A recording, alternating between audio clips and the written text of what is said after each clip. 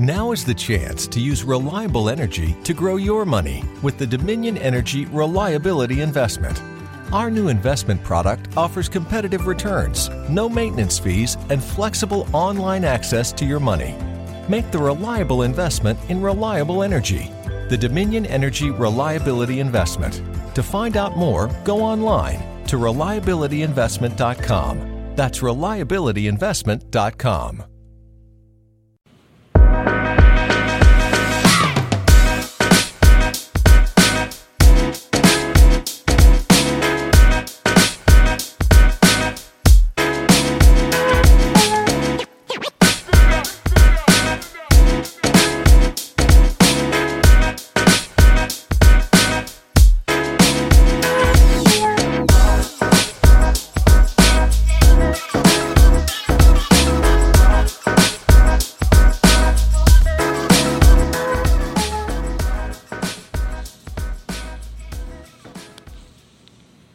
Hello, ladies and gentlemen. This is the Pro Player Insiders Podcast, the NFC Preview Edition, and I'm your host, Danny Thompson, checking in with you here on ProPlayersInsiders.com. You can also check me out on Twitter at DANNY, the number 3, and the word Thompson, THOMPSON on Twitter. Also, my work on ProPlayersInsiders.com. This is for the next 1 hour. We're talking everything about the NFC as we get ready for kickoff on Thursday night. Because the spotlight is on the NFC on Thursday night as the defending NFL and Super Bowl champion Philadelphia Eagles take on the Atlanta Falcons, a rematch of a divisional round game won by the Eagles, of course, in the playoffs last season. As we talked about in the previous show on the AFC edition, I went over the entire 16 teams that belong in the AFC, just like I've been doing this podcast with the entire NFC, giving my predictions on where they're going to finish, as well as who's going to be in the Super Bowl. And no, I will not, in the first 45, 50 minutes or so, tell you who I picked in the AFC for the Super Bowl. But on this podcast, I will also give you my predictions for the NFC and also pick the Super Bowl champion at the same time. So if you want to hear my thoughts on the AFC, check us out on check me out on the actual other podcast with the AFC preview. So the NFC is home, like I said, the defending champion Philadelphia Eagles, and they have a bunch of teams chasing after them. So let's start from the very top in the NFC East. Like I said, the Eagles are the defending champions, but they're a team with a lot of questions right now. One of the major questions is the quarterback situation. Now, it's really rare to go into a season when you are the defending champions. You have a quarterback who is an elite quarterback in Carson Wentz, who's going to miss the start of the season, and a backup who actually won you the Super Bowl last year, Nick Foles, and you're wondering about the quarterback situation. Well, Eagles fans have a little bit to be concerned with because Nick Foles did have 10 drives in preseason with no points put on the board. But the Eagles are the Eagles. And the other part is Alshon Jeffrey, this team's number 1 wide receiver, has missed all of training camp but missed the first couple weeks of the season as he's still trying to get himself completely healthy after the shoulder, which almost didn't put him on the PUP list. But he'll be out at least the first couple of weeks. But the good news is Philadelphia doesn't really have that much to be concerned with, because the good news is when Carson Wentz comes back, Carson Wentz was one of the most elite players in the entire NFL last year, and potentially in a lot of cases could have been the MVP last season. Wentz put up numbers that, to be honest with you, we haven't seen from a quarterback in a long time, especially a guy in his second full season. He's taken that evolution step, but now coming off a complete injury, he has not been cleared for any type of contact. He has done 11-on-11 drills, but hasn't been cleared. So Eagles fans, as far as Thursday night goes against Atlanta, I don't expect him in the lineup. I guess if you haven't taken any type of contact, any type of hits, I don't think that the Eagles are going to risk their franchise player coming back in the game against Atlanta. But really, to be honest with you, if Philadelphia could just get through September, I think we see Carson Wentz probably either at the Tennessee game in Week 4 or even maybe Minnesota in Week 5 coming home before a tough stretch before, like I said, you go through Giants, Carolina, and then the game in London against Jacksonville. So really, I think if Nick Foles doesn't have to recede himself back to the Nick Foles that we saw a couple years ago and plays the way he did as the Eagles won the Super Bowl last year, the Eagles will be fine. Even if they finish 2-2 in the first 4 games without Wentz, the Eagles are in a division where they're going to dominate the entire division because the other 3 teams in the division aren't exactly the strongest of the teams. But let's finish breaking down the Eagles from top to bottom. Yes, they're missing Alshon Jeffrey for the first couple weeks due to a shoulder. Nelson Aguilar had a very good season. Mike Wallace is going to step in Alshon Jeffrey's place on the other side. Don't sleep on Mac Hollins, a guy the Eagles are really high on. Another problem with Philadelphia is that the running game. Now, Jay Ajayi they acquired midseason from Miami. He was a solid running back, but the short yardage back was LeGarrette Blount, and Blount is now in Detroit, a team we'll talk about later on the podcast. Blount was the guy that when you got to be third and short or in that goal line situation, Blount is one of the few guys in the NFL that would basically cause more impact than he does taking hits. It's hard to tackle a man that's running at you at full speed, that's over 240, 250 pounds on a regular basis. They're going to miss that short yardage situation, and I guess the short yardage back. And really, Foles isn't as athletic as Wentz is. And two, the running back situation, there's not really many power backs. They have Corey Clement, who's solid. Darren Sproles coming off the injury, and Wendell Smallwood, a guy that, has had his moments, but hasn't been consistent. One good thing about the Eagles is that even with the receiver situation being, kind of different, and the running back situation kind of being suspect, they still have Zach Ertz and Dallas Goedert at the tight end position. Ertz came on last year as one of the most reliable tight ends in the NFL. He's even put himself as one of the better tight ends in the entire league, and he's going to have another huge season, whether it be Foles or Wentz behind the helm. And the offensive line is very solid, led by Jason Peters and Jason Kelsey. The Eagles are stacked in the offensive line, so even if the running game doesn't work effectively in the beginning, or Foles doesn't get it done, at least they'll be protected. Even Jason Kelsey said yesterday that they're just trying to find ways to keep Foles, pumped up and motivated, because it's been a rough preseason for Foles. Now, the defensive side of the ball, the Eagles are stacked everywhere. The Eagles have one of the best units in the entire NFL, top to bottom, as far as actual quality of players. Defensive line, Brandon Graham and Michael Bennett, along with Derek Long and Derek Barnett and Chris Long, are going to be coming from the pass rushing edges. Bennett came over from Seattle, is just going to provide another huge body. Fletcher Cox and Hagoti Nada are stuck in the middle, and you think running the ball is going to be effective against those guys? Pretty much how it works. Jordan Hicks at the middle of the linebacker position. Nigel Bradham is okay, and Nate Gary will make enough plays. But the secondary is very, very good. Roland Darling, Jalen Mills are your two corners. I like Sidney Jones as the nickelback. And then the safeties are Rodney McLeod and Malcolm Jenkins. Of course, Jenkins is one of the best safeties in the entire league, and one of the better captains of the defense on the back end. And the Eagles have solid kicking with Jake Elliott and Cam Johnson and the special teams. So the real question for Philadelphia is that not can they survive without Carson Wentz until he's completely healthy, is when can they clinch this division? Because the other three teams in the division aren't exactly the strongest suits, and it's not because of lack of trying. If you look at the Washington Redskins, for example, the Redskins went out and got Alex Smith. They went out and drafted Darius Geis in the first round of the draft. They still have guys like Jamison Crowder and Paul Richardson, a guy they also paid money to bring in from Seattle, Josh Dodson at receiver, and Jordan Reed as your tight end with Vernon Davis. Well, a funny thing happened on the way to the NFL regular season. Alex Smith is still a game manager. He's still going to be a solid game manager. Problem is, they lost Darius Geis in the beginning of the first game of preseason. Samaj Pierline is now out as well too, and the running game has gotten to be a little bit more suspect. Rob Kelly was a guy coming in as the incumbent, along with Chris Thompson, two guys that don't really turn that needle. And then they went out and signed Adrian Peterson. Now, Peterson had a really, really solid game, 11 carries, 53 yards in week 3 of preseason. But remember, you don't know what Adrian Peterson you're going to get. Now, I know the days of him being in Minnesota are completely gone, but the last 2 stops he had was not really very memorable. We saw what happened in New Orleans. He didn't even make it even to Halloween out in New Orleans, and he ended up in Arizona, and that didn't really turn out too well either.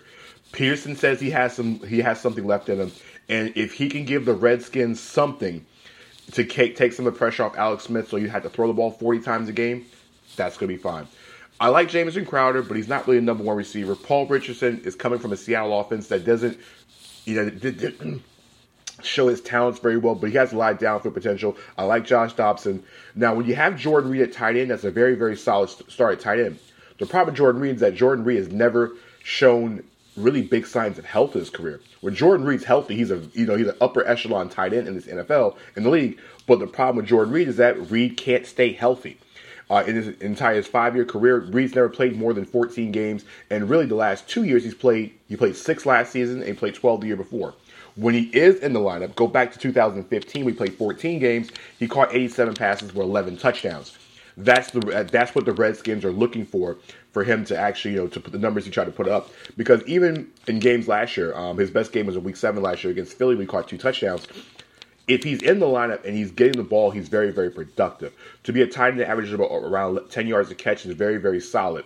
Now, like I said, up top, Paul Richardson, a guy they brought in from Seattle, they pay him a huge contract, and 5 years, $40 million for a guy that's coming off his best season of his career, 44 catches, 700 yards in Seattle last season. But previous to that, he caught 29 in 2014, 21 in 2016.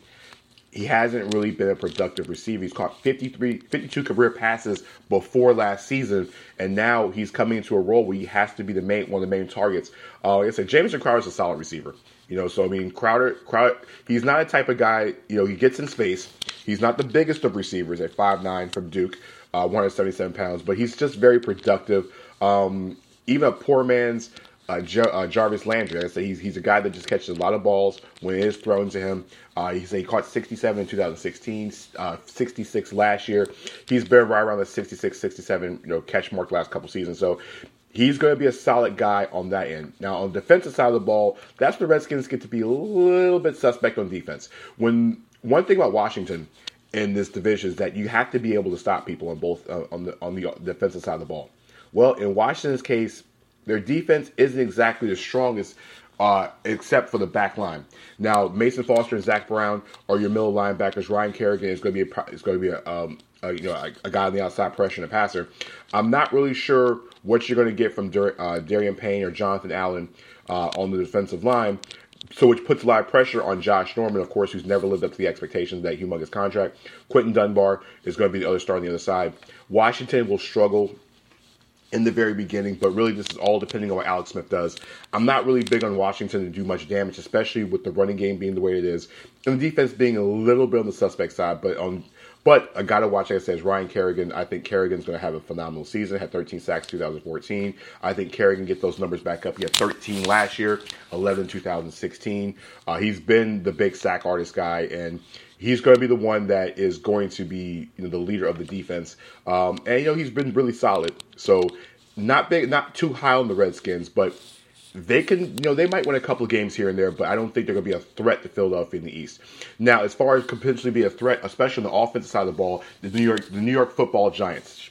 The one thing with the Giants is that the Giants have weapons everywhere. Eli Manning is finally back in the quarterback slot after his consecutive game streak ended abruptly last season, and the coaching turmoil that went on in New York last season, which basically got the head coach fired, and now a brand new regime is in, and Eli Manning is back in the starting spot. Unfortunately, his consecutive game streak is over with. They used their first-round pick on Saquon Barkley to resurrect a running game that hasn't been there in a very, very long time. Barkley is a big play guy.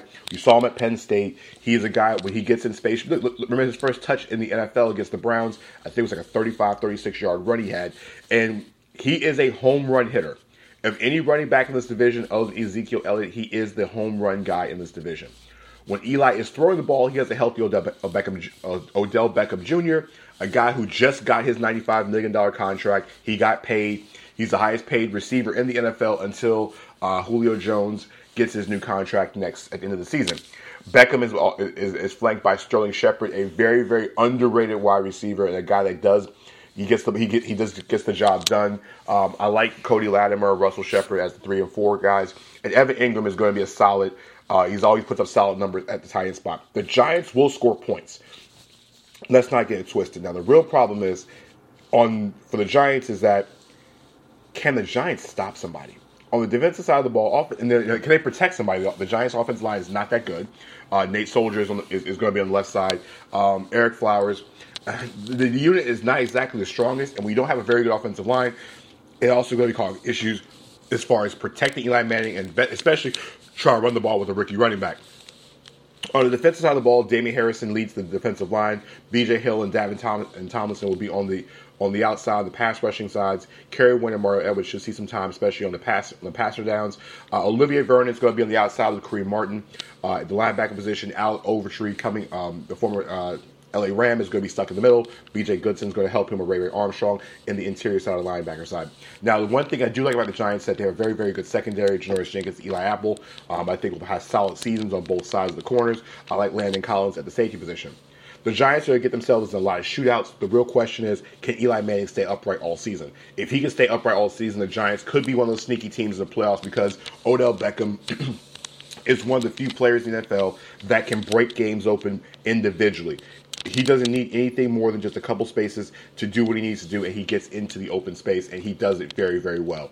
One of the few guys that can go one-on-one with any corner in the league and be very, very successful. Now, the team we haven't mentioned in this division is always a team that has one of the more interesting fan bases in the entire league, the Dallas Cowboys.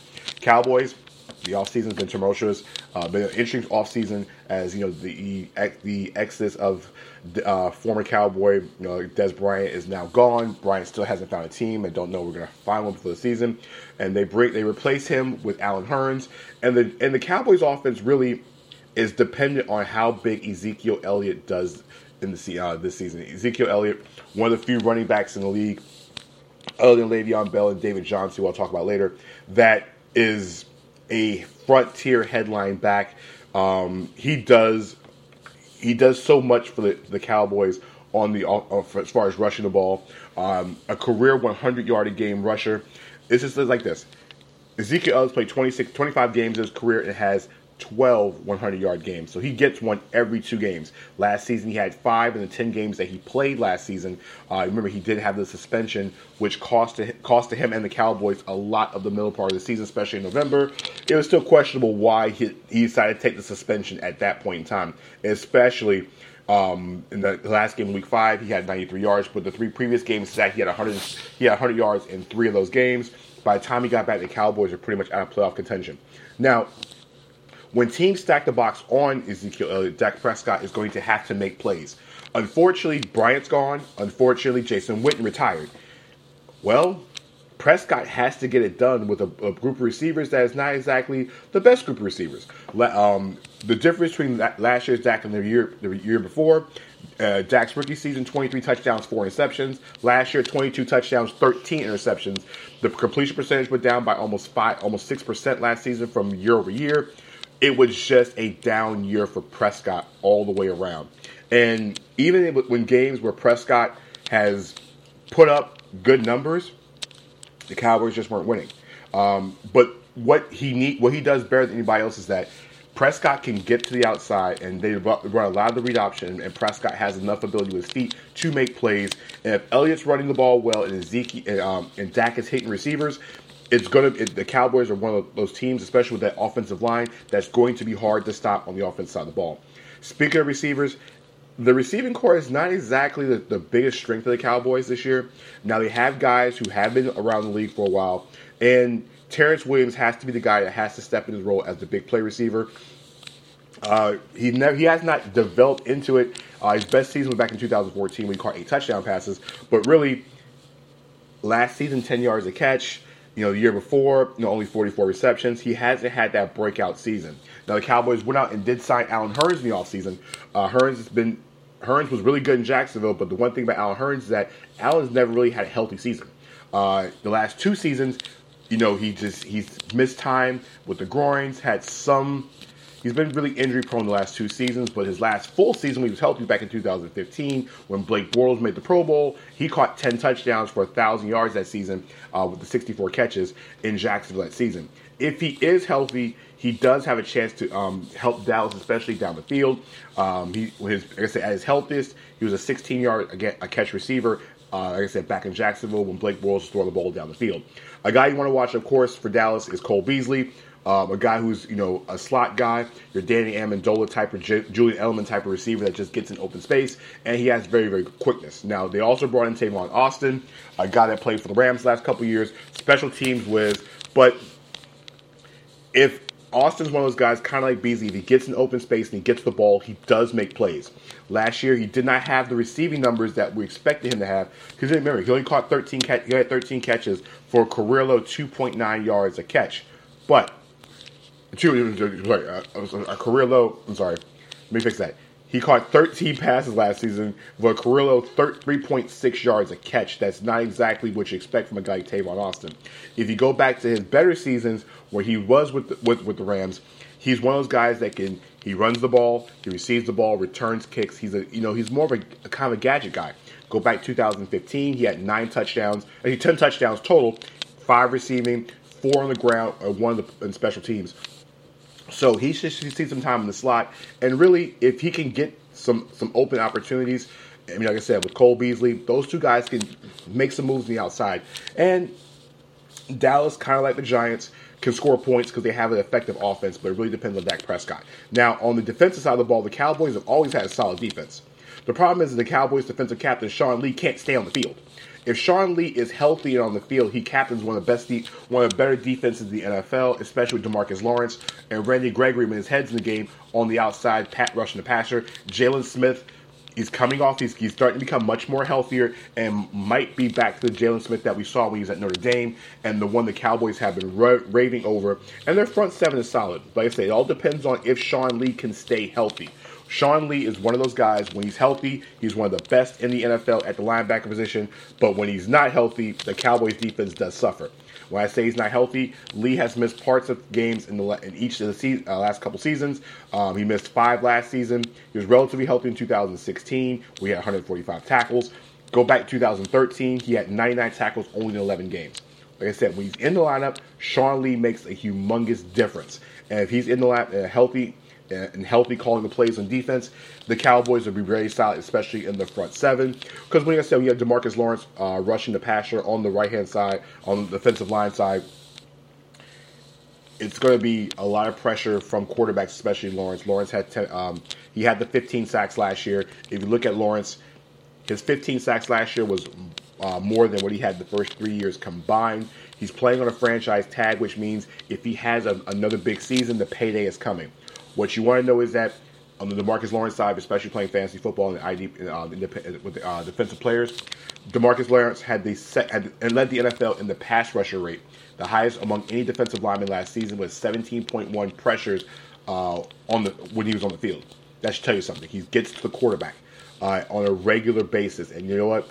If he's rushing the passer, Sean Lee's calling the plays on defense. Everything relies on the secondary. And the Dallas secondary will be tested a lot, especially in a division that has a lot of good receivers.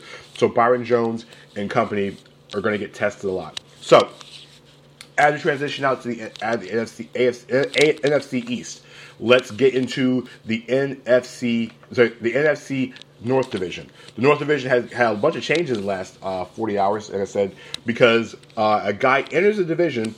And it's very rare when a guy changes divisions right before the season that kind of makes a landscape change. You know, before we started talking about how good the division was going to be, there wasn't a defensive terror that just somehow joined the division right before the season started. The Bears acquired Khalil Mack in a trade on Saturday, which kind of rocked the entire NFL, especially rocked the NFC North, because in the division with 2 pocket passers, Matt Stafford and Mitchell Trubisky, and Matt Stafford and Kirk Cousins on the Bears side of things, and Aaron Rodgers, the best player in the division. Now the Bears add the most premier pass rusher in the entire NFL and probably one of the best players in the NFL, the entire league, onto a defense that was considerably one of the better defenses in the NFL, has now put them, in my opinion, in the top 7.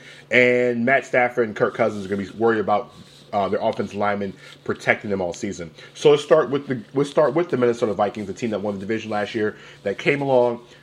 Case Keenum and company led this team, got to the NFC Championship game, and of course got blown out by the Eagles in that championship game. So what did they do? Keenum's now in Denver. They went out and got Kirk Cousins from Washington. Cousins is a gunslinger, and a guy who's a very accurate quarterback that gets the ball to his receivers. Cousins is at 30. He got the $72 million guarantee. One thing about Cousins is that Cousins will take chances. Now, he's kind of mistake prone at times, but Cousins threw for 4,900 yards in 2016, almost 4,100 yards last year with not exactly the best receiving crew. But one thing about Cousins is that he throws the deep ball very well, and we have guys like Adam Thielen and Stephon Diggs who can get down the field. It leads to a lot of big plays, and expect the Vikings to have a lot of big plays, especially down the field. If you look back in Kirk Cousins' third preseason game against the Seahawks, he threw 28 passes in the first half. That should tell you something. He will hit receivers, and Stephon Diggs is going to have a humongous season. Speaking of Diggs and Adam Thielen, they're one of the best 1-2 combinations in the NFL at the receiver position, and they're going to be leading an offense that should have much more bigger numbers, especially with Kirk Cousins behind the helm, because you can take more chances down the field. And Thielen, a guy that came along, I'm not going to say from nowhere because he's gotten better each of the last couple seasons. Thielen last year caught 91 passes for 1,278 yards. Expect the numbers to go up, especially the touchdown numbers. He only caught 4 last season. He might get close to that 7-8 mark this season with Cousins behind the helm. Stephon Diggs on the other side. Diggs is the playmaker, the big play guy.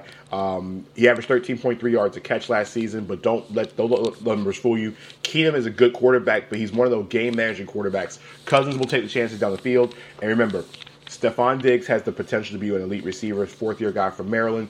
He's got size, really, really good speed, and he will deep down the field. In preseason, he did catch 7 of the 12 passes attempts that was thrown at him, 86 yards, and he has really, really big upside this season for the Vikings. In the backfield, Dalvin Cook is now healthy. Latavius Murray is his backup. Murray coming off an injury. Dalvin Cook coming off an injury. The one thing with Dalvin Cook is that Cook is going to be a guy that had so much potential when the season started last season, and now is going to be coming in to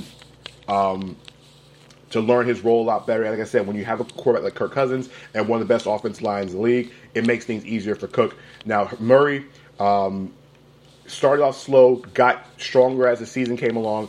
As soon as he started getting more touches and more carries, after week 5, the numbers got up. He had 842 yards last season, so it's another solid potential backup. But Cook is the guy that you're going to be seeing a lot of. He's going to be the guy, especially as Minnesota is deeper and deeper in the season. He gets much more comfortable coming off the ACL injury. You have a nice little 2-headed monster. And don't forget, Kyle Rudolph is your tight end as well, too. One of the best tight ends in the NFL. Very big security blanket for Case Keenum last year. Caught 57 passes. But if you go back to his best season, 2016, where he caught 83 passes for 7 touchdowns. One thing about Rudolph you'll know is that Rudolph does just get in the end zone. He's very big in the red zone. Caught 8 touchdowns last season, 7 the year before. And when you have a size of 6'6", 265, it's kind of like the new age tight ends. You get inside that red zone, you throw it up to him and let him go get it. Rudolph is one of the best guys in going to get it. The Vikings offensive line is just solid all the way around. It's just they block, they're nasty, and they're just as nasty as their defense, which is one of the best defenses in the NFL. Now, how come, where are the Minnesota Vikings when it comes to all this? How does this all work? The Vikings have to win games defensively because if they can start winning games defensively, the offense is going to score a lot of points. If the offense doesn't have to score a lot of points, the defense can win games as well too. Everson Griffin leads the pass rush on the pass rushing side. Anthony Barr, Eric Kendricks in the linebacking core, and the corners in the secondary, one of the best in the NFL. Xavier Rhodes, Trey Waynes, high draft choice Mike Hughes are all going to be in the cornerback position. Hughes is also a dangerous return man. Go watch any of his tape at UCF. There's a reason why teams didn't kick him at UCF. Harrison Smith, one of the best safeties in the NFL. And they have good coaching. Mike Zimmer's a very, very good coach. The Vikings are a dangerous team. Now they have a quarterback. We all said in the offseason, if they only had a quarterback who can make plays, throwing the football, how dangerous can the Vikings be? Well, the Vikings were very, very good last year. They're even more dangerous this year. The rest of the division is a very interesting case. This might be the best division of football. The Green Bay Packers, good news, they gave Aaron Rodgers the contract. Bad news is that Jordy Nelson, his big security blanket for the last, seemed like forever, is now in Oakland. Devontae Adams has to play a bigger role. Randall Cobb has got to find Randall Cobb. Randall Cobb hasn't been Randall Cobb in the last couple of years. If Randall Cobb can go back to the receiver that he was back in 2014, even 2015, the Packers will be A-OK. The problem is Randall Cobb hasn't had the production that he had 4 or 5 years ago, and Aaron's got to give him the football. The one thing with Aaron Rodgers is that Rodgers makes a lot of plays. Rodgers is a gunslinger. Rodgers does this. And there's not too much Aaron Rodgers can't do as far as running or throwing the football, especially hitting guys deep down the field. Jamal Williams and Ty Montgomery are your 2 running backs. Don't sleep on Aaron Jones. He had a couple big games last season. But the Packers on the offense side of the ball added another weapon. They added Jimmy Graham from the Seattle Seahawks and also Mercedes Lewis from the Jacksonville Jaguars. 2 very, very solid tight ends. Graham had his best season in Seattle last season, which was his last season. We all know how good Jimmy Graham is, especially in the red zone. Now they have another target. Look, Jimmy Graham was an elite tight end a couple years ago in New Orleans. Like I said, he struggled when he went to Seattle. Like I said, last season was his best season in Seattle. But really, Seattle's not known for his passing. go back to New Orleans. Jimmy Graham was a monster in New Orleans. I mean, 3 seasons of 10 touchdowns. He had a 9-touchdown season in 2012. He still has the ability to go up and get it. He might be a little bit older at 31. Mercedes Lewis is going to be another guy. Very, very good security blanket as long as he holds on to the ball. The Packers are going to be an offense that scores. The one question is that can they protect the quarterback. The Packers offensive line is not exactly the strongest offensive line in the league. And they have their moments where they kind of have a lot of breakdowns, and Rodgers does get pressured a lot. But Aaron Rodgers does have foot speed. Aaron Rodgers gets around folks. So I'm not saying that's a bad thing, but hopefully they keep Aaron up.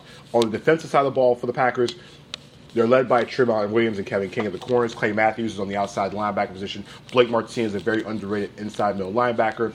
They have to get pressure on the defensive line from Muhammad Wilkerson, Mike Daniels, and Kenny Clark have to rush the passer because they have solid corners. And HaHa Clinton-Dix, one of the best names in the league, he backs up his name, is one of the better young free safeties in the entire league. The Packers are going to score points with the best of them. The question is, can they score? Can the defense stop them enough to give the offense enough chances? Because when you have weapons like Adams, Cobb, Graham, Lewis, and your quarterback is Aaron Rodgers, you have a chance to win every single week in the NFL. The Detroit Lions are the team that has talent everywhere, but the Lions' main issue has been the running game for the last couple of years. When your offense has Matt Stafford, one of the best quarterbacks in the NFL, you have Marvin Jones, you have Golden Tate, Kenny Galladay, a guy that a lot of people are looking at, especially in fantasy football, to make an impact. They got Luke Wilson from the former Seattle Seahawks, to play tight end. They're kind of like the Lions, kind of like the Packers, and like the Vikings. They can score points on offense. The question with the Lions is that what can they do in the running game? Kerryon Johnson is the starting running back as of now. Theo Riddick is one of the best third down receiving backs in the entire league. He's caught, I think, 50 balls the last couple seasons. He leads the Lions running attack. He has more all-purpose yards from the running back position than any Lion over the last few years. And they brought in LeGarrette Blount.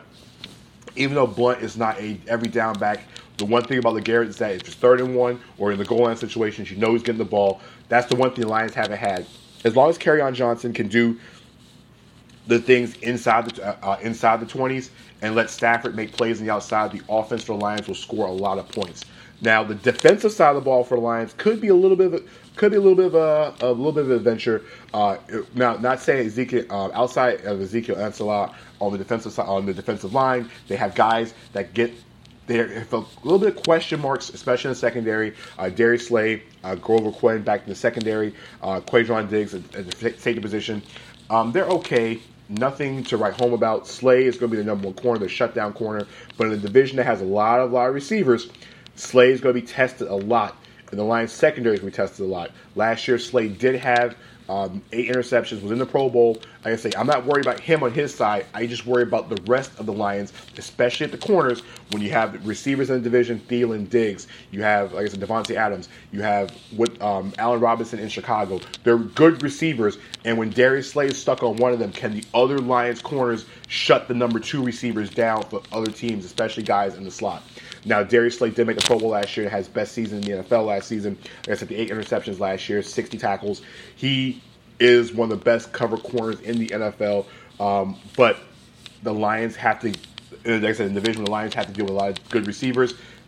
The secondary is going to get a lot of pressure from teams because they throw the ball a lot. In Chicago, the Bears, like I said, the Bears added Khalil Mack on Saturday to add to a pass rush that has rookie Roquan Smith and Akeem Hicks, Jonathan Bullard on the defensive line. The Bears are going to make a lot of noise. Leonard Floyd, Sam Acho, those guys are going to make a lot of noise on the defensive side of the ball. Daniel Trevathan, they're really good on defense. The Bears have a lot of potential to be this year's version of the Jacksonville Jaguars. I want to say that like that is a very, very good defense and a quarterback that has to be able to make plays. When I say that the defense is that good, the Bears have a very, very good defense. They're a top 7 defense. Now you added Khalil Mack to that defense, and Mack just got the contract, and Mack wants to prove that, hey, listen, it was a dumb mistake by the Raiders to trade me in the first place. It's very rare that elite pass rushers get traded right before the season starts. Max had 3 consecutive seasons of 10 sacks, had 10.5 last year, 11 the year before, 15 in his breakout season of 2015. He is one of the best in the NFL. The question with Mack is that he hasn't been in training camp. He wasn't. It was a no-show at Oakland all throughout the entire summer through training camp. And even though he's expected to play in Week 1, It might take a little bit of time for Khalil to get used to playing in Chicago. A new defensive scheme. It's a little bit different to make a change, especially this late in the season. But with Mac's talent on the defense, his talent level is elite. He's one of the elite players in the league defensively. I think the adjustment period will take time. Now, the real question is, what are they going to do on the offensive side of the ball? Mitch Trubisky is his second year in the league. Trubisky has up and down moments last year. Some good, some bad. He finished the season with 7 touchdowns and 7 interceptions. Like I said, he had some good moments and bad moments in the 12 games he played last year. But if you go back and look at the last couple games he played, he did show some signs of flashes. You go back to the Detroit game where he threw for over 300 yards in that game. Final game of the season against Minnesota, he threw for 178. It's just up and down. Trubisky has a huge arm, had a lot of the hype coming from North Carolina when he was drafted with the second overall pick in 2017.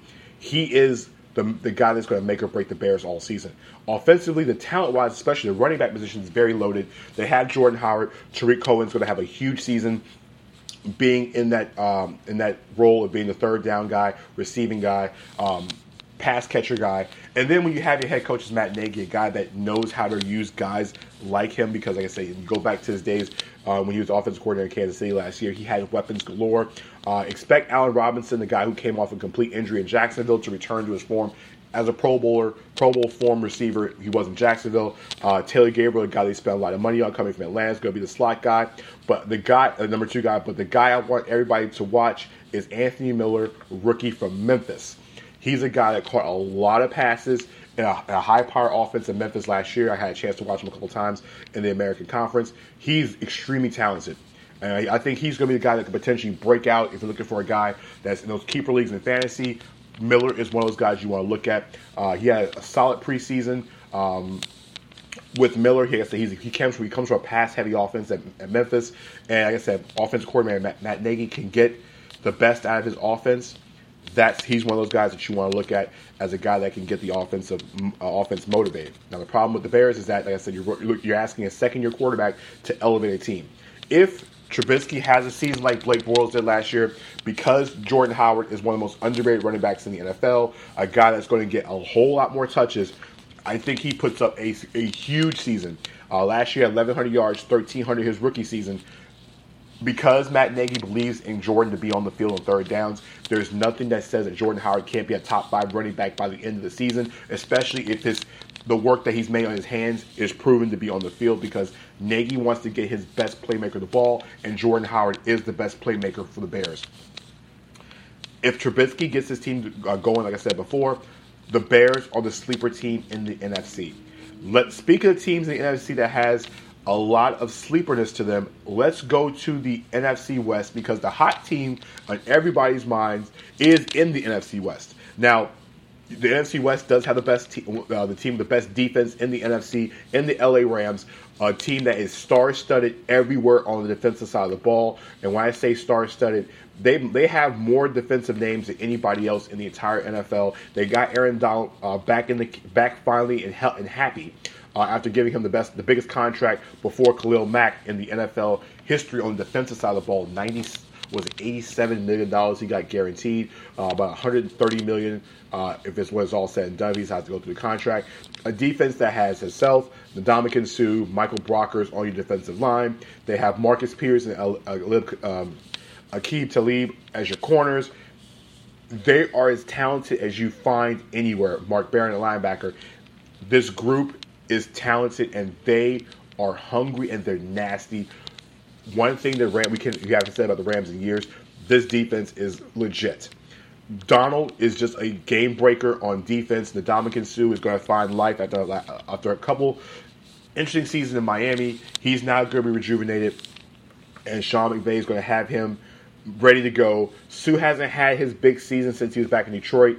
It's been up and down the last couple of years in Miami. Had a really good season back in 2016. Just has been up and down. But when you have Aaron Donald on one side and you have Suh and Michael Brockers, it is going to be trouble for quarterbacks everywhere. Now, the one thing about the Rams is that they returned Jared Goff at quarterback. They have the NFL's leading rusher returning to Todd Gurley. I mean, Gurley, like I said, between him, Le'Veon Bell, and David Johnson are probably the 3 best running backs in the entire NFL. Todd Gurley, stepped out of his comfort zone, caught 64 passes last season, had 1,300 rushing yards. He had 13 touchdowns, 19 total. Gurley signed the extension. Listen, Gurley is a man-child. He's shown that he has shown the health that people were worried about. Gurley is a man. He's just a beast. Best game of the season last year. Go back to week 16 last year. Against the Tennessee Titans. 118 yards receiving, 158 yards receiving, 118 yards rushing. He is a beast and a load to take down. The real thing is that Jared Goff had a very, very good season, but the receiving core got strong in the offseason by adding Brandon Cooks. But can Jared Goff make the plays and have enough big games to show everybody that that it's more than just Gurley on the offense side of the ball? Last year, Goff had 20 touchdowns, 7 interceptions, but he kind of went missing in the playoff game last year. Goff had very, very solid up and down season. Remember, Jared Goff is playing for a humongous contract.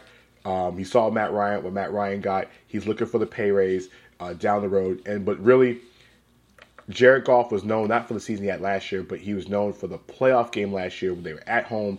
They had the big season. They were at home in the playoffs and got obliterated by Atlanta. He was not effective at all. And that's what stood out by Jared Goff last season. Goff had a really, really good season last year, but you go back to that playoff game, and it was just, that's the lasting image of the Rams last season, was that playoff game. If Goff gets this out of his mind, the Rams have all the talent in the world to make a run at the NFC, and make a run at the Eagles and be one of the top teams in the NFC, especially with a defense like that. I love Todd Gurley. Brandon Cooks is going to come in. I think he's going to make a lot of plays on the outside. Robert Woods has become better and better. Even though Brandon Cooks didn't have what we thought was going to be the season he had in New England, he still caught 1,000 yards last year. I think we see more about the Brandon Cooks that we saw in New Orleans more than New England last year. And I think Cooks is going to have a phenomenal season. I like Farrell Cooper. I like Cooper Kupp at the receiver position, backing up Cooks and Robert Woods. Tyler Higbee is an interesting case at tight end. I think he might be a steal for some teams, and the Rams' offensive line is pretty solid as well too. Now, the Seattle Seahawks, on the other hand, is a team that's kind of on the downswing. They still have Russell Wilson, but the defense has gotten older. A lot of the defensive guys that have been there for the Legion of Boom for the last few years are no longer with the team.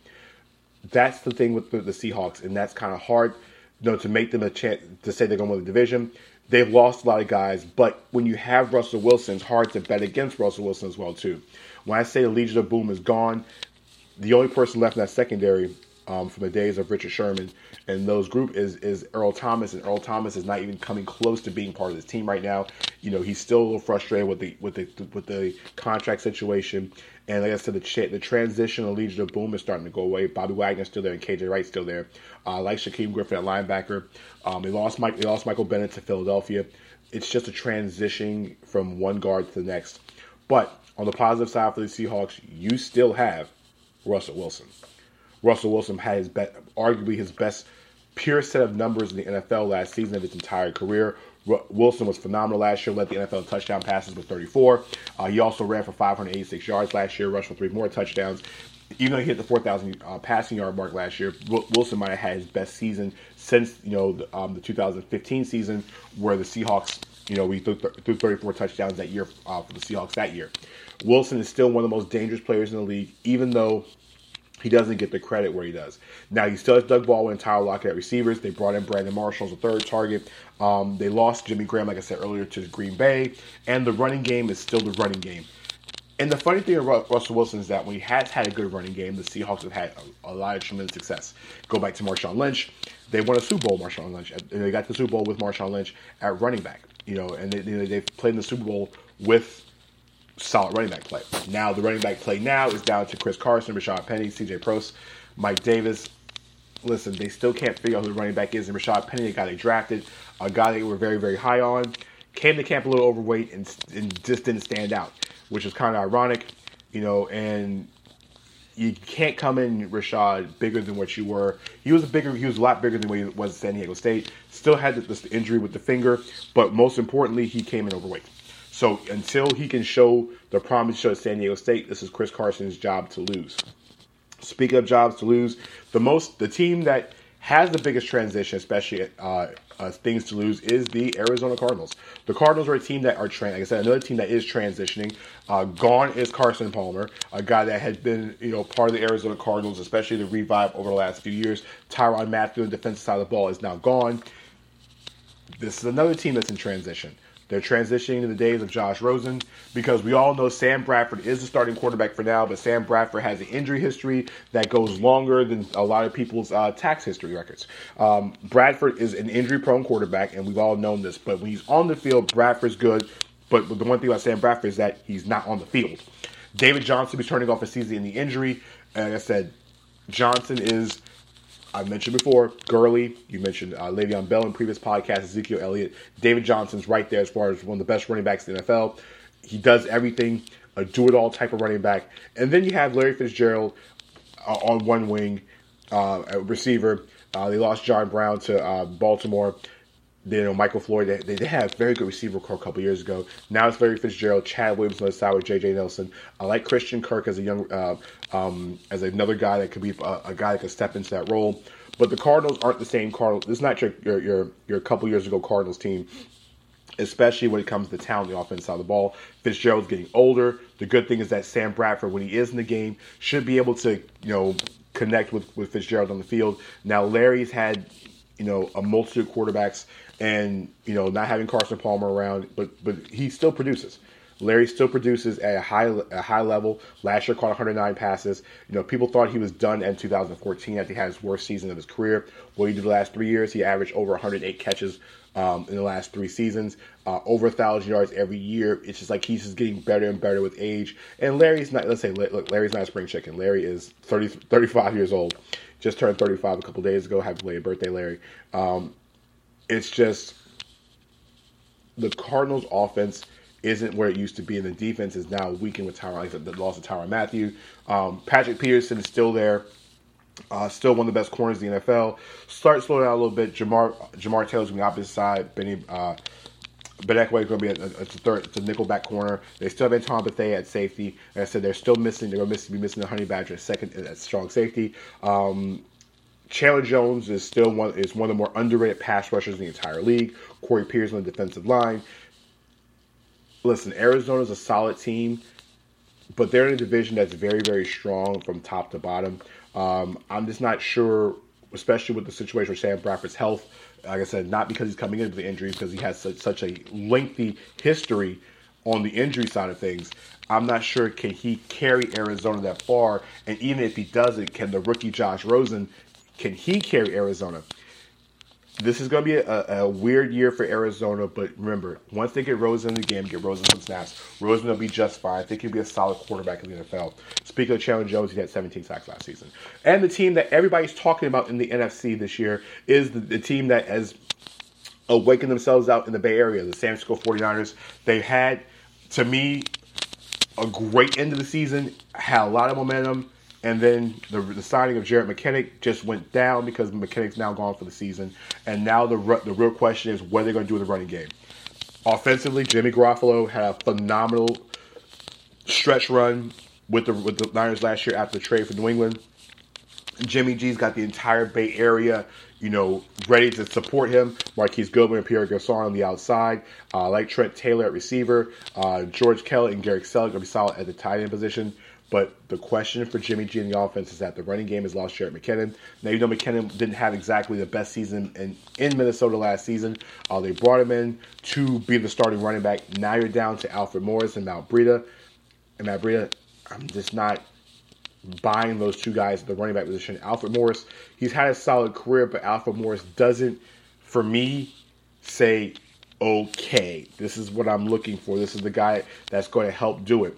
Morris was productive his first couple years in the NFL. He had 1,600-yard season back in 2012, but the last couple years hasn't had the production like he's had. He started to slow down in Washington, had 2 okay seasons in Dallas, nothing to write home about, but he's going to have every opportunity with Matt Breida to win the job at the running back position. Offensive line is solid with Joe Staley leading that offensive line, and I like Mike McGlinchey on the right tackle side of things. Defensively, Hey, listen, the Niners have a very, very good defense. DeForest Buckner, Eric Armstead, Solomon Thomas. Very, very good defensive four. I like Reuben Foster in the middle linebacker position.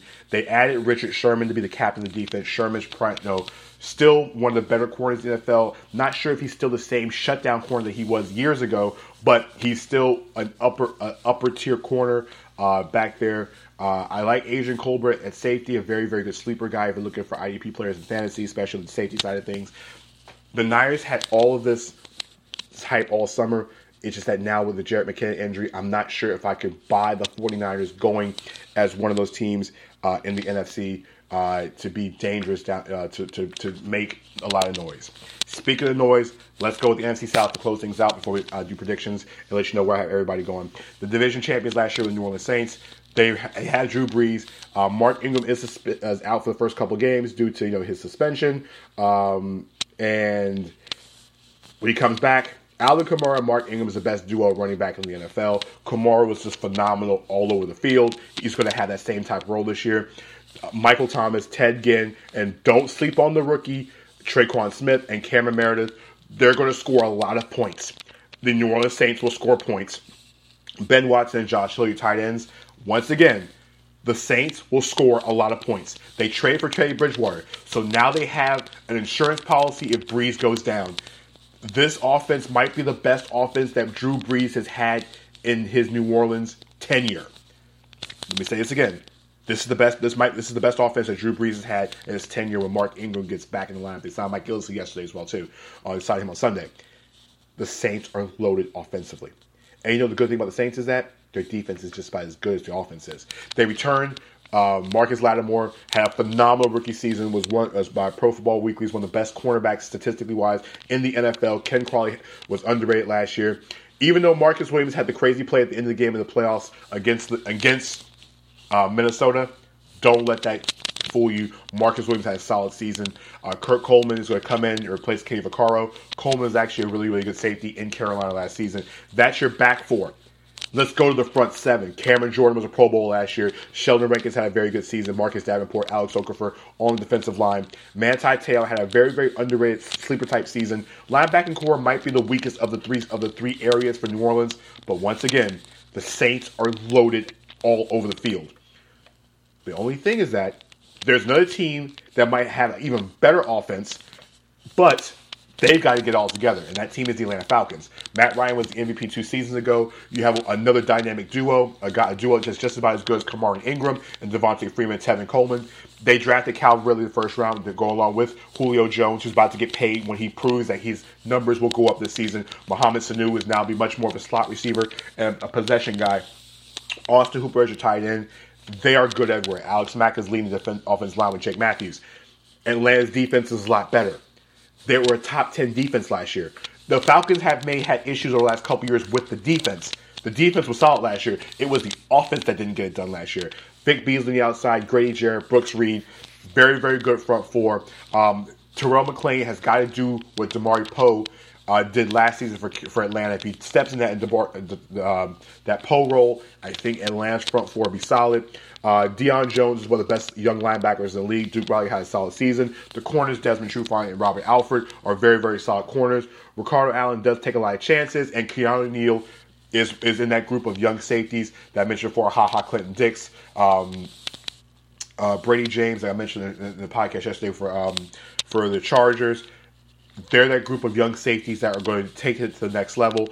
Atlanta has a lot of talent, but the problem is last year's offense didn't get it done. Matt Ryan was not the same quarterback once they lost Kyle Shanahan to San Francisco under Steve Sarkisian. If your number two for Ryan reverts and he puts up numbers that he had his MVP season, Atlanta is the most dangerous team other than New Orleans in the entire NFC. Speaking of teams that can make some noise, the Carolina Panthers are back. With Cam Newton, the quarterback, anytime you have a quarterback that can move and be mobile, it's dangerous. Newton takes a lot of contact. But Christian McCaffrey is a guy that makes a lot of impact when he touches the ball. He didn't get as many touches as we thought last season. Jonathan Stewart's now gone. Christian McCaffrey will be the every down back in Carolina. You're going to see him put all over the field. Greg Olsen is one of the best tight ends in the NFL. The real question with Carolina on the offensive side of the ball is, Can they get something out of Devin Funchess? They brought in Torrey Smith from Baltimore. I like the rookie DJ Moore. If Newton can find some accuracy and not take as much contact because the offense line is a little bit shaky, Carolina could score points just like New Orleans and Atlanta can. Now, the one thing that Carolina does have is a very, very good defense. The ageless Julius Peppers is still rushing the passer. Mario Addison is going to be starting on the other side. Kevon Short and Datari Poe are a great unit, a great duo at the defensive tackle spot. And they're protecting Luke Kuechly, who's one of the best middle linebackers in the league. Thomas Davis has been a complete stalwart on the right side. On one side of the linebacker court, Shaq Thompson's on the other side. The question is, can the cornerbacks hold up? The front seven is going to get pressure. Can James Bradway and Dante Jackson get it done? Cameron Mutherland, he's been there for a while, still hasn't turned that corner. Mike Adams and Denoris Searcy are your starting safeties. But really, Carolina gets their pressure from the front seven. If the front seven's pressuring, then the corners don't have as much pressure. Here's the problem. The rest of the division, they have receivers. If any division has receivers, it's the NFC South. They're loaded at receiver because the last team of the division is the Tampa Bay Buccaneers. I haven't talked about the Buccaneers. Are a team superly talented. Here's the problem. They're starting quarterbacks out for the first couple of games because the first 3 games because he's been suspended. Ryan Fitzpatrick goes in for Jameis Winston, and their first 3 games of Tampa's schedule is not pretty. I mean, you're looking at New Orleans in week 1. You're looking at Pittsburgh. You're looking at Philadelphia in the first 3 weeks of the season. While Winston is out away from the team with a suspension, Tampa there's a good chance Tampa will go 0-3. They have talent at receiver. Like I said, I mentioned receivers. Mike Evans, Deshaun Jackson, Adam Humphries are your 3 receivers. Don't sleep on Chris Godwin. Very, very good group of tight ends with O.J. Howard and Cameron Brate. They can pressure the ball. They can score points. The problem is the running game is not exactly where it was. Doug Martin is now in Oakland. Ronald Jones hasn't really won the starting job. Peyton Barber is the starting running back for now. Him and Jones are going to split carries. Jaquiz Rogers will probably get some touches here and there, especially on third down because he's such a good receiver. If Peyton Barber can get and elevate himself to be a better running back than what we're thinking, then maybe we have something here. But the one thing about Peyton Barber is that Barber, when given the opportunity, he had a 100-yard game against Green Bay, but outside that 100-yard game, he's just struggled. He had one game over 60 yards in the last month of the season, and that was a game against New Orleans. We only had 71. The running game for them is not exactly the strength point. The offensive line's still a little suspect, a little bit shaky, and a division that does have very, very good pass rushers. Vic Beasley, Julius Peppers, I mentioned before, Cameron Jordan. There are pass rushers everywhere in the division, and right now, with a sitting target being Ryan Fitzpatrick, it could be a real problem as the season goes by. Now, defensively for the Bucs, Gerald McCoy, still one of the best in the entire NFL. Vit Vea, very underrated defensive tackle. You got Jason Pierre-Paul, Vinny Curry on the defensive end side of things. Levante David, still a stalwart at linebacker. Brett Grimes is a lot better than people give him credit for, and people know him more for his wife that he does on the field. I like Vernon Hargraves, the guy they drafted from Florida a couple years ago. Very solid at the safety position, but the real thing is they're a division where 3 teams have a chance to make the playoffs, and that's why the Bucs are going to be where they are. So I close the podcast out. Let me give you my predictions. Let's start from top to bottom. Let's go back to the division we talked with first. The NFC East is really Philadelphia and everybody else. The division is not very strong. The Eagles, even though they're going to be missing Carson Wentz for the first stretch of the season, I don't expect Wentz to be available for Atlanta on Thursday night. For me, I'm expecting Carson Wentz sometime early October, maybe week 4 when we look at Tennessee, but definitely by week 5 against Minnesota. Listen, Foles will be fine the first 3-4 weeks of the season. Eagles fans have nothing to worry about. The rest of the division is going to struggle. Dallas has issues at receiver, and the defense, and Sean Lee can't stay healthy on defense. The Giants have a lot of offense. Offensive line's not very good, and can the defense make enough plays? Washington, hey, Alex Smith is there, great game manager. Problem is, Alex Smith doesn't have all the weapons. Jordan Reed has to stay healthy, don't have a solid running game, and the defense is going to give a lot of points because the rest of the teams in the division can score points. Philly wins division at 12-4. I have Dallas at 7-9, Giants 6-10, Washington 5-11. Let's go to the NFC North. The North is led by the Minnesota Vikings. Like I said, they were a quarterback away from making the Super Bowl last year. Enter Kirk Cousins. The Green Bay Packers, Aaron Rodgers is fine. Aaron Rodgers got paid. The offense all depends on what Randall Cobb can do in the role of Jordy Nelson. If he goes back to Randall Cobb a couple years ago, the Pack offense is going to be even more dangerous with Devontae Adams and Jimmy Graham and Mercedes Lewis also on the offense side of the ball. The one thing the Packers is that can the Packers defend enough to keep Rodgers, to get Rodgers enough chance to score enough points. Detroit will score points, but the real question is, can Kerryon Johnson carry on the offensive running attack? If they can get inside the goal line within 2 or 3 yards, Garrett Blount is going to get touchdowns. I expect Garrett to get 10 this year. I don't expect Darius Slay to have another 8 interception year because teams will throw on him, but the rest of the secondary will get tested, especially when you have talented receivers in the division. Chicago, with Mitchell Trubisky, it's all on him. It's just all on Trubisky. They have a good running game with Jordan Howard and Tariq Cohen. They have really good receivers. I like Allen Robinson, Taylor Gabriel. Like I said, Anthony Moore is a guy you want to look at the receiving core. A defense that is one of the best in the NFL. It all depends on a second-year quarterback. That's why I can't bet on it. Minnesota 11-5, Green Bay 10-6, Detroit 9-7, Bears 6-10. NFC West. Listen, the Rams have the best defense probably the best defense in the NFC, talent-wise, top to bottom. I mentioned Philadelphia. I mentioned how good New Orleans is. Those in Minnesota, those are very, very good defenses. The Rams just have that pass rushing skill with Brockers and Donald and now Sue coming directly down your pipe. Jared Goff. Which Jared Goff we're going to get? Is the Jared Goff that we saw in the regular season or is the Jared Goff that we saw in the playoff game last year? If it's a Jared Goff in the regular season, then this record is not going to be what it is. Seattle is still losing guys in Legion of Boom, that transitional phase. But as long as you have Russell Wilson at quarterback, you have a chance to win. The San Francisco 49ers are a team that has been the talk of the entire NFL. The real question now is the running game. Matt Breida, Alfred Morris are real suspect in the running back. Jimmy G is going to be, I think, going to have a good year. Watch Marquise Goodwin have a 1,000-yard receiver season at wide receiver. I like the moves they've made. I'm just not sold on the running game, especially when you have teams like Seattle and the Rams that have very, very good defenses. You got to be able to run the football. I'm not too sure about the 49ers. The Cardinals are in transition. They're going to be in a lot of shootouts. The problem is the front seven outside Chandler Jones. Can they get enough pressure? Jones had 17 sacks last year. Can they find somebody to give him another 10 individual-wise? And how many times are people going to try Patrick Pierce in the division? The loss of Tyronn Lue is going to be huge. Rams 10-6, Seattle 9-7, San Francisco 8-8, Arizona 4-12. Last division we talked about was the NFC South. New Orleans, Atlanta, Carolina. 3 teams are going to fight for the playoffs. Tampa might be the best team that's under 5 wins all season. They're going to give the rest of the division a lot of problems.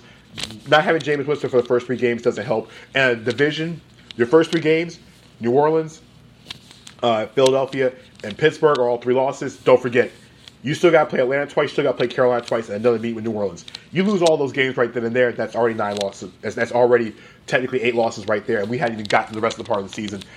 That's the reason why the Bucs are not better than where they are. The Saints have one of the best offenses in the NFL, top to bottom, hands down. Defense is getting better. I love Marshawn Lattimore.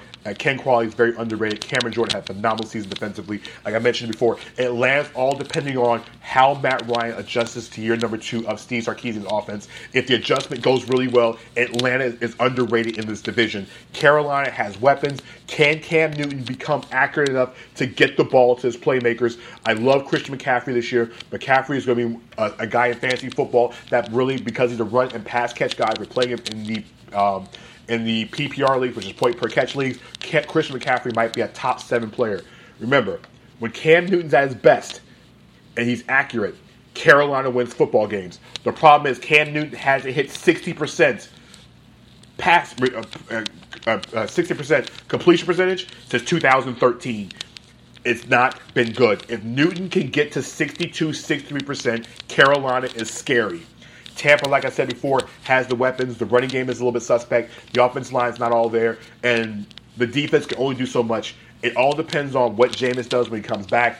Fitzpatrick's a game manager. He's a sitting target. They're going to get obliterated the first weeks anyway. So, New Orleans 11-5, Atlanta 10-6, Carolina 9-7, and Tampa 4-12. So, what does that leave for the playoffs? I am going a little over the podcast, so let's hear how it goes. I had Philly at 12-4, so they'll have the bye. New Orleans will be 11-5. They'll have the tiebreaker bye because they'll beat Minnesota in the season. So those 2 teams will have the byes. So you look at that wild card, those 2 division winners. You have Minnesota and the Rams. They'll be the winners. They'll be playing open week of the playoffs. Atlanta has the wild card. I have Green Bay at 10-6 at the wild card as well too. Playoff matchups, the way they end up, you'll see Atlanta go to Minnesota, and you'll see Green Bay head towards the Rams. I like Green Bay I like the Rams beating Green Bay in the opening round of the playoffs, and I have Minnesota beating Atlanta. You're looking at an NFC champion. You're looking at New Orleans getting to the NFC Championship game against Philadelphia. And I have the New Orleans Saints in the Super Bowl this year. I do believe in this offense. Like I said, this is the best offense Breeze has had. Might be the most talented offense the Saints have had in the Drew Brees era. And I mean, this team won a Super Bowl with Brees. This offense is that good. Wait till Mark Ingram comes back after suspension. If Ingram is anything he was last year with Kamara, the receivers, he has better receivers than he had last year. And watch Traquan Smith, watch Cameron Meredith.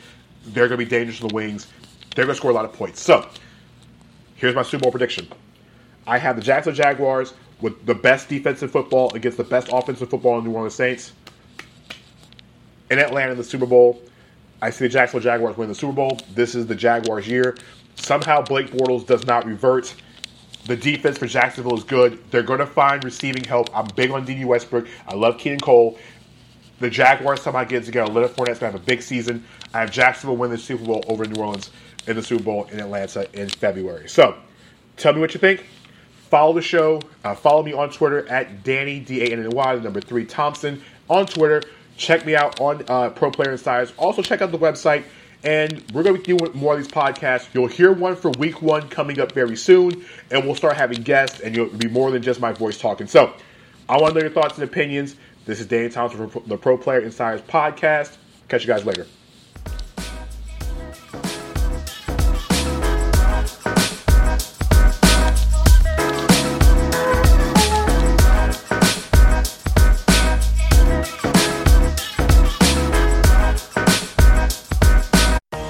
To make my credits count. I'm ready to take classes from a university that will help me build on my experience to prepare me for the future. A university that will make me feel supported, encouraged, and connected. Click this ad or go to online.odu.edu today. I'm ready to make my credits count. I'm ready to take classes from a university that will help me build on my experience to prepare me for the future. A university that will make me feel supported, encouraged, and connected. Click this ad or go to online.odu.edu today.